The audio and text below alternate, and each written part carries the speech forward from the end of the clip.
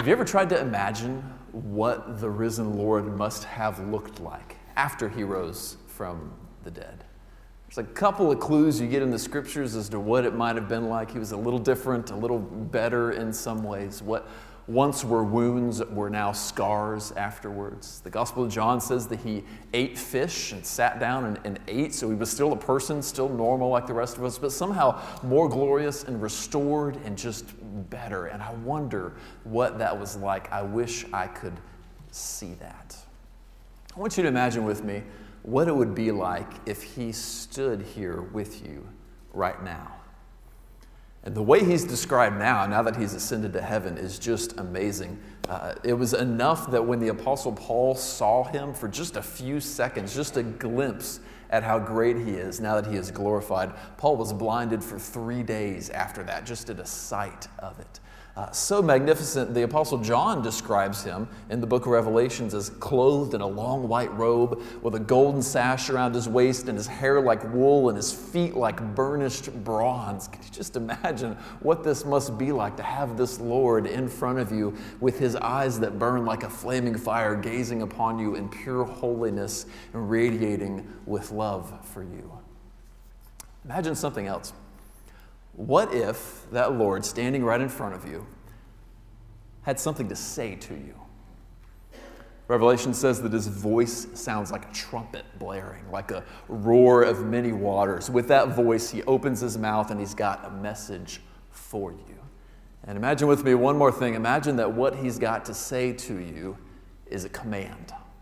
There's something he wants you to do. And with that trumpet voice, with that roaring water voice, he says, "Here is what I want you to do." Would you be eager to do it?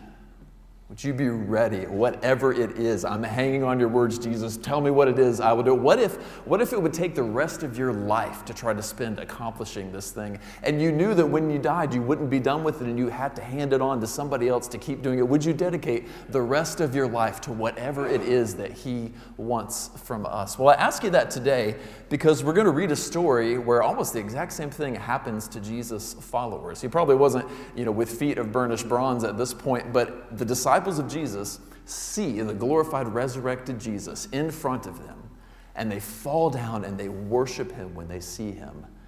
And he gives them a command, a commission that defines the church, the commission that makes Calvary Baptist what Calvary Baptist is and makes Christians do what they do, a commission that 2,000 years later still binds on us and informs everything that we do here. And if you want to see it, turn with me to Matthew chapter 28.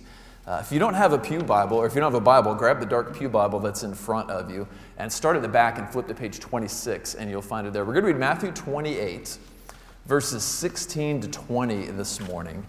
And we're going to ask ourselves, what does this risen Lord want from us? In all of this glory and all of this awe and worship that we have just given him, what does he call back from me now that he's risen from the dead? Let's look there and see it. Matthew 28, 16 to 20. But the 11 disciples proceeded to Galilee, to the mountain which Jesus had designated. And when they saw him, they worshipped him, but some were doubtful. And Jesus came up and spoke to them, saying, "All authority has been given to me in heaven and on earth. Go therefore and make disciples of all nations, baptizing them in the name of the Father and of the Son and of the Holy Spirit, teaching them to observe all that I have commanded you, and lo, I am with you always, even to the end of the age." Amen. So you may not have seen him with your eyes yet, and you may not have heard his authoritative voice saying these words yet, but it comes to us today with just as much authority from his holy and inerrant word, from his authoritative word this morning, from him right to us. What is it that he wants us to do? He wants us to make disciples of all nations now that he is risen from the dead. A command that ought to define your life, that ought to define my life, and that we are building everything in our church around these words of our risen Lord. But before we get to that command, we got to back up to the beginning of the story and let that story set the tone for what's going on here. It's really interesting that Matthew connects that commission to the resurrection very strongly. And if you got your Bibles with you and you're looking down, you see chapter 28 there. There's only 3 paragraphs, and this is the end of Matthew's gospel, right? And it starts with the resurrection itself, and all Jesus does after he rises from the dead is he tells the ladies, go and get my brothers and tell them to meet me at this mountain in Galilee. And then there's another paragraph where there's this conspiracy and the Jewish leaders try to cover up the fact that he rose from the dead.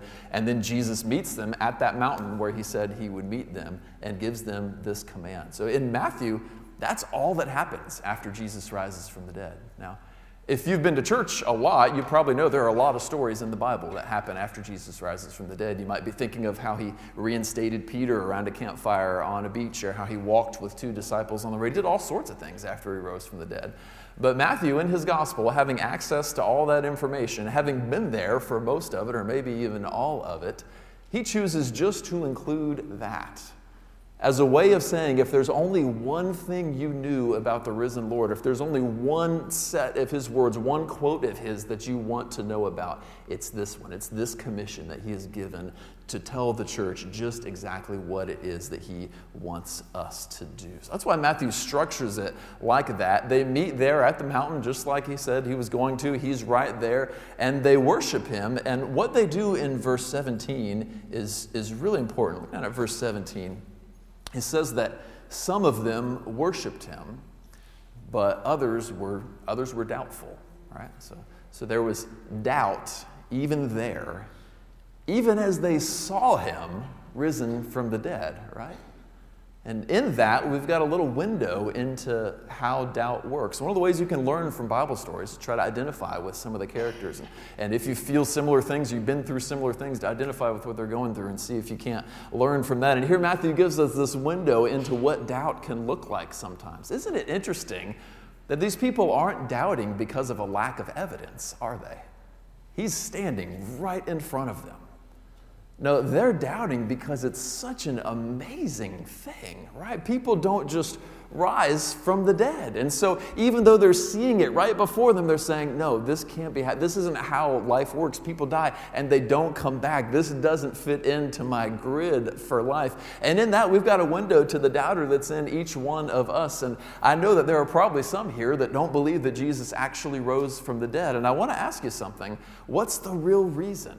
Is it because you think there's a lack of evidence? Or is it more like these folks, that it's just such an amazing thing that you're thinking to yourself, no, people don't do that. That's too incredible. I can't believe that because it's unbelievable. That's usually the reason we refuse to believe that Jesus rose from the dead. It's not because of a lack of historic evidence. There is actually no other event in ancient history that has more historic evidence supporting it than the resurrection of Jesus. There are actually historic reports of more than a dozen men, almost all the male characters in these stories, wind up going to their grave insisting that they saw him risen from the dead, and it's on record. These are men that didn't have to die, men that are taken, some of them crucified, some of them stoned. Almost every single male character that you read about in these stories winds up being killed for their faith, but not because they believe in Jesus. They don't go to their grave saying, I believe in him. They'll go to their grave saying, I saw him risen from the dead. People don't do that for a hoax. People don't go to their graves insisting on a hoax. And they don't do that just for faith either. No, these guys, they did it saying they had seen him. On top of that, 15 years later, Paul writes in a public document a list. It's in 1 Corinthians. We could read it here, but we won't spend a ton of time on it. A list of people that Jesus had appeared to. And at one point, he says he appeared to 500 people, most of whom were still alive 15 years later. And he's like, you can go and ask it. He gets away with saying that in a public document because there were that many people walking around who had seen the risen Christ. It's not for a lack of historic evidence that we won't believe Jesus rose from the dead. It's because it's an unbelievable thing. And Matthew gives you just a little window into that when he says that there were people there that day who saw him with their own eyes and still doubted. That is still some of how it works even today. Now, if you move on a little bit, there's a reason that I spent time on that, on whether or not Jesus really rose from the dead, because What he's about to do here is he's about to build on it, right? He's risen, they have seen him risen, and now with the words that Jesus says, he's going to build them on the fact that they're risen. Let's look at what he says next in verse 18. Because he is risen, he says these chilling words in verse 18. All authority has been given to me in heaven and on earth. Can you see why it matters whether he rose from the dead or not? If he didn't really rise from the dead, he can't say that, right? You can't walk around saying all authority in heaven and on earth is mine if you didn't do something like that. But now that he has risen from the dead, he's got the authority to say all authority in heaven and on earth has been given to me. So the first question you need to ask about life, if you're not totally sure about whether he rose from the dead, isn't whether you like some of Jesus' teachings. It isn't whether you believe the Bible is true or not. The very first question I think you can ask is, did he really rise from the dead or not? Because if he didn't, well, then his commands don't really have a whole lot of weight, and you can do as you please. But if he did, then all authority in heaven and earth has been given to him. And so his every word matters. So your whole life can hinge on whether or not he really rose from the dead. This also matters for another group of you that are here today. I know there are some here today that doubt whether Jesus really rose at all, and there are many here today who believe that Jesus rose from the dead and have staked their whole lives on that claim and lived their whole lives revolving around his teaching and his word. But there's another group here, I know, that believes he rose from the dead, and if I asked you, you'd say, yeah, I believe he rose from the dead, but your life isn't ordered around his teaching. Like, you're not living like he has all authority in heaven and on earth. So you believe he's risen, but you're not living as if he's got all authority in heaven and on earth. You're not regularly meeting with his people and worshiping him in awe and reverence. You're not doing everything you can to participate in his mission. You're not ordering your life around his commands. You're not living in reverence of him. No, you're living like he doesn't have all authority in heaven and on earth. And if that's you, I just want to give you a warning today. You know, you believe that he rose from the dead, and you're setting yourself up to hear from him one day. You knew that I had all authority in heaven and on earth, and yet you still ignored me. That is not what he wants from us. No, he says all authority is his. And if he really rose, we have got to follow him with all of our lives. And so I know you probably came here hoping for like a great Easter service, hoping the preacher wouldn't step on your toes about the fact that you don't usually come to church. I'm sorry, I know I had to do that. But here's the thing. I hope that this is more than that for you. I hope that this is the Easter when you realize that you've got to live your whole life around his teachings, because if he rose from the dead, he has got all authority in heaven and on earth and over you as well. And there's no better life than living your whole life under his teaching. So I call you today, and he calls you today, to come and be one of his disciples. He's got all of that authority. So no matter who you are, these words matter to you then. For those of you here or somewhere else week after week living under Jesus' teachings, these words that we're about to read mark what your church does and the mission that your church has. For those of you that aren't totally sure whether he rose from the dead or not, or believe that he didn't rise from the dead, if you were to come to the conclusion that he did, and if he did rise from the dead, these are the words we ought to live by. These are the words that define us and tell us who we are. So here it is. Here is our mission. What makes us Calvary Baptist? What is our church's number one priority? Let's look at verses 19 and 20 together. It's go therefore and make disciples of all the nations, baptizing them in the name of the Father and the Son and the Holy Spirit, and teaching them to observe all that I commanded you. If you are a Christian, that is what you do. That is your mission. And if you go to a church of Christians that follows Jesus, that is what your church does, and that is your church's mission. You could You could sum this up a whole lot of different ways. I mean, people have summed it up different ways. One of the better ways to sum it up is just to distill it down to two words, to the words making disciples. And a lot of churches do that. They say their mission is to make disciples. And the reason they do that is because of the way this thing is grammatically structured. Now, if you're an English teacher, you're going to want to know that the word make disciples is an imperative in this sentence, and all the other verbs are participles. Now, if you're not an English teacher or a high school student, let's be honest, you forgot what a participle was. And so what you need to know then is that all the other verbs like go and baptizing and teaching, those other verbs in there, they all tell you what it looks like to make disciples, because this thing is structured that make disciples is the main command in this thing. So what does the church do? It makes disciples. And so you see a lot of churches that say, what's our mission? We make disciples. That's what we do. A two-word mission. We make disciples of Jesus. And so what is a disciple? A disciple is somebody who follows all of Jesus' teachings about life and about who he is and about eternity, who follows all of his commands. The greatest two are to love the Lord your God with all your heart and to love your neighbor as yourself. A disciple is someone who has dedicated their lives to learning and living the teachings of Jesus.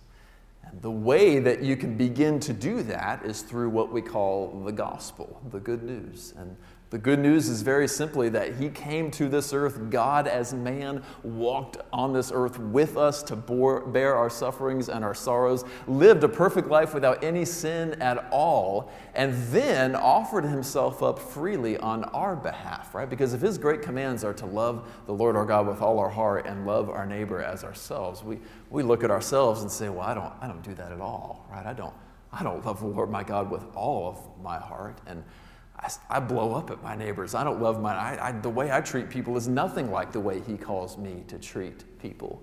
And what Jesus chose to do was willingly offer his own life, that's why he died on the cross, in the place of sinners, to pay for our sin. And so all those who wish to come follow him can receive his forgiveness, receive his payment for our sins, and begin to live a life that follows him as he makes us new and into followers of him. Someone who has done that then gets baptized to show that their death and their resurrection belong to Jesus, right? His death, his resurrection is now ours, and they begin to follow him with their whole life. That's called being a disciple, being a learner, someone who learns Jesus' ways. And what we do as a church is we make disciples. Once you're a disciple, you get in on the mission and you start making disciples of other folks. And we as a church baptize people who come to Christ and begin to follow him, and it's one of our favorite things to do. Then it says, after we've baptized them, we teach. So we've got a 6-word mission statement here at Calvary. We've started to kind of paste everywhere. And the first 2 words are make disciples. And then the second 2 words are training disciples, right? Making disciples, training disciples. And there's 2 more words I'll get to in a little bit. Because the next thing he says here is we begin to, as he says, teach them to observe all that I have commanded you. And we put those words in our mission because we believe that for the last 150 years or so, the church has kind of lost track of what it means to make disciples. And so we just want clarity on what it looks like to make disciples. Part of it is training, teaching people to observe all that he has commanded us. For the last 150 years or so, the church has gone from making disciples to just trying to fill up the room, right? Just like come here and be part of our church and check out the card, and we don't really know what to do with you after that. Maybe we'll baptize you, or maybe we'll just, we don't really know. And that's as far as a lot of churches have gone in the last century and a half or so. And so we're trying to recover this picture of what Jesus says it means to make disciples. Part of it is teaching them to observe all that he has commanded us. And so we do things like Sunday school, where we sit down together and we open the Bible together and we say, what are Jesus' ways as they're taught in this piece of the Bible? Older Christians do things like getting together with younger Christians and keeping a text thread going with them and checking in on them and doing all they can to invest in them and mold their lives. Parents work as much as they can to raise their children in Jesus' ways, because a part of this commission is teaching people to observe everything that he has commanded us. And so the 3rd and 4th words then in our mission are training disciples. We make them and we train them. But there is one more aspect of making disciples that's here in this text, and it's also in other pieces of Scripture that we've got to talk about. The very first word in this command is go, right? Go and make disciples. And so part of making disciples of Jesus is you got to go somewhere to do it. And some of us go to the supermarket, right? And some of us go to the restaurant, and some of us go to the next town over to plant a church, and some of us go to the other side of the world. It calls everybody to go to different places, but everybody goes. And from the other side of it, if you're going, the church's job is to send you there. So it's a two-part thing, right? Everyone's called to go, and everyone's called to be a part of sending everyone else there. And so that's why the Apostle Paul says in the book of Romans, he says, "How then will they call on him in whom they have not believed? And how will they believe in whom they have not heard? And how will they hear without a preacher?" And here's what I'm getting to. "How will they preach unless they are sent? Just as it is written, how beautiful are the feet of those who bring good news of good things." So part of the church's job then is to send people to go and make disciples, to send you to go and make disciples. A warrior takes an arrow and sharpens it so that he can launch it, right? He has something he plans to do with it. And all of this training we are doing of you, all of these Sunday school lessons, all of this mentoring, everything that we are doing to try to train you, it's so we can send you somewhere to do something. A child takes a paper airplane and folds it up and creases it just right. Or maybe a really cool dad takes a paper airplane and folds it up, creases it just right. Not just to look at it though, right? No, he folds it up so he can throw it, right? He's getting it ready for something. And in the same way, we are training you so that we can send you, whether it's to the job where you already work so that you can make disciples where you work, or whether it's to the next town down the road to plant a church, or whether it's to the other side of the world. Some of you we hope to send so far that we have to FaceTime to keep up with you, and in your end of the world it's morning, and in our end of the world it's night, and we just have to put up with that because we've sent you so far for the sake of the gospel. This church even sent one of its own pastors that we love to the other side of the world, to China, to be a missionary there, and we hurt when he left. But we were glad to do it. Why? Because we send disciples of Jesus all over the world to make disciples of all nations. So those are the fifth and sixth words of our mission then. We make disciples, we train disciples, and we send disciples. That is what the risen Lord has called from us. That is what he wants from us here at Calvary Baptist. So I know that for most of you here, you know that I'm the new guy here, and some of you guys are new also, so you may or may not know that, but I'm new as well. And when a new pastor comes in, there's all these questions, right? Like, what direction is he going to take us? What are we going to do? Is my favorite ministry going to go away? Is this going to get changed? All kinds of questions, right? And the details of those are going to take forever to answer as we work through them together. But I can tell you this, big picture, what we are going to do, what we are going to focus on, as long as I've got the breath to proclaim it, we're going to focus on making disciples of Jesus, training disciples of Jesus, and sending disciples of Jesus. That is a mission that I can testify I would lay down my whole life for. It is a mission that has uprooted Emily and I twice to different parts of the country. It is a mission we would do whatever we've got to do to accomplish. And for you today, I hope that whatever it is you love about coming to church here, whatever it is you love about church life, if it came down to it, you'd be willing to lose it to accomplish this mission, because this mission is worth more than anything we hold dear about church life. I can't tell you yet what that looks like in detail, but I can tell you big picture, that's what it is. We're going to make disciples, we're going to train disciples, and we're going to send disciples. I want to talk to others of you for a minute too. I know this is a Sunday where a lot of people who believe in Jesus come to church, even though they haven't been coming to church for the rest of the year, and even though they aren't really following him with the rest of their lives. I know I already talked to you once, and you're probably thinking like, man, is he going to step on my toes again? But here we go. I'm going to do it again. If you believe that Jesus rose from the dead, then you believe he's got all authority. And what I want to call you to today then is to join us on this very mission. I'm not just calling you to come back next Sunday. I'm not just calling you to come back for a month. I'm calling you to get in on this mission for us, because we need help doing this. We need to make disciples of as many people as we can here in Greenwood, in South Indy, and in Whiteland. And we can't do it without help.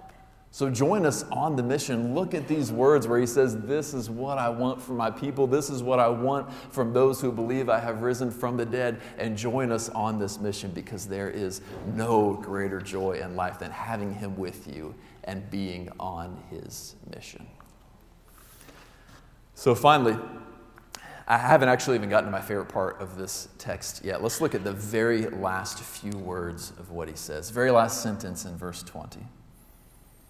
He says, behold, I am with you always, even to the end of the age.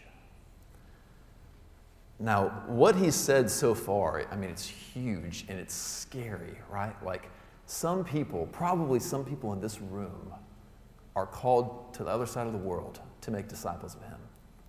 That is frightening. Some people are called to share the gospel with their coworker.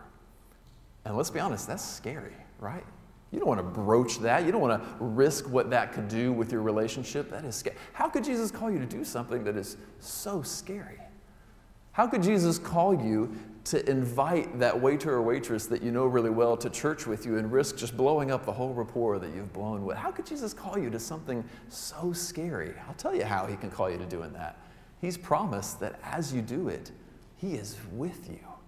He's right there at that table in that restaurant when you're talking to that waiter. He's right there helping you accomplish the mission. You can go to the next town and try to plant a church. He's right there with you, even to the end of the age. You can go to the other side of the world if you want to on this mission, and he is right there with you. There's no greater joy and no greater comfort and no greater source of boldness to accomplish this mission than to know this fact. So let's leave it there, knowing he is with us. How can he call us to something so difficult, something that's going to be so hard to accomplish as a church and has been hard throughout the years for us? He's with us. And how can he call you to be a part of it? He is with you too. Let's pray.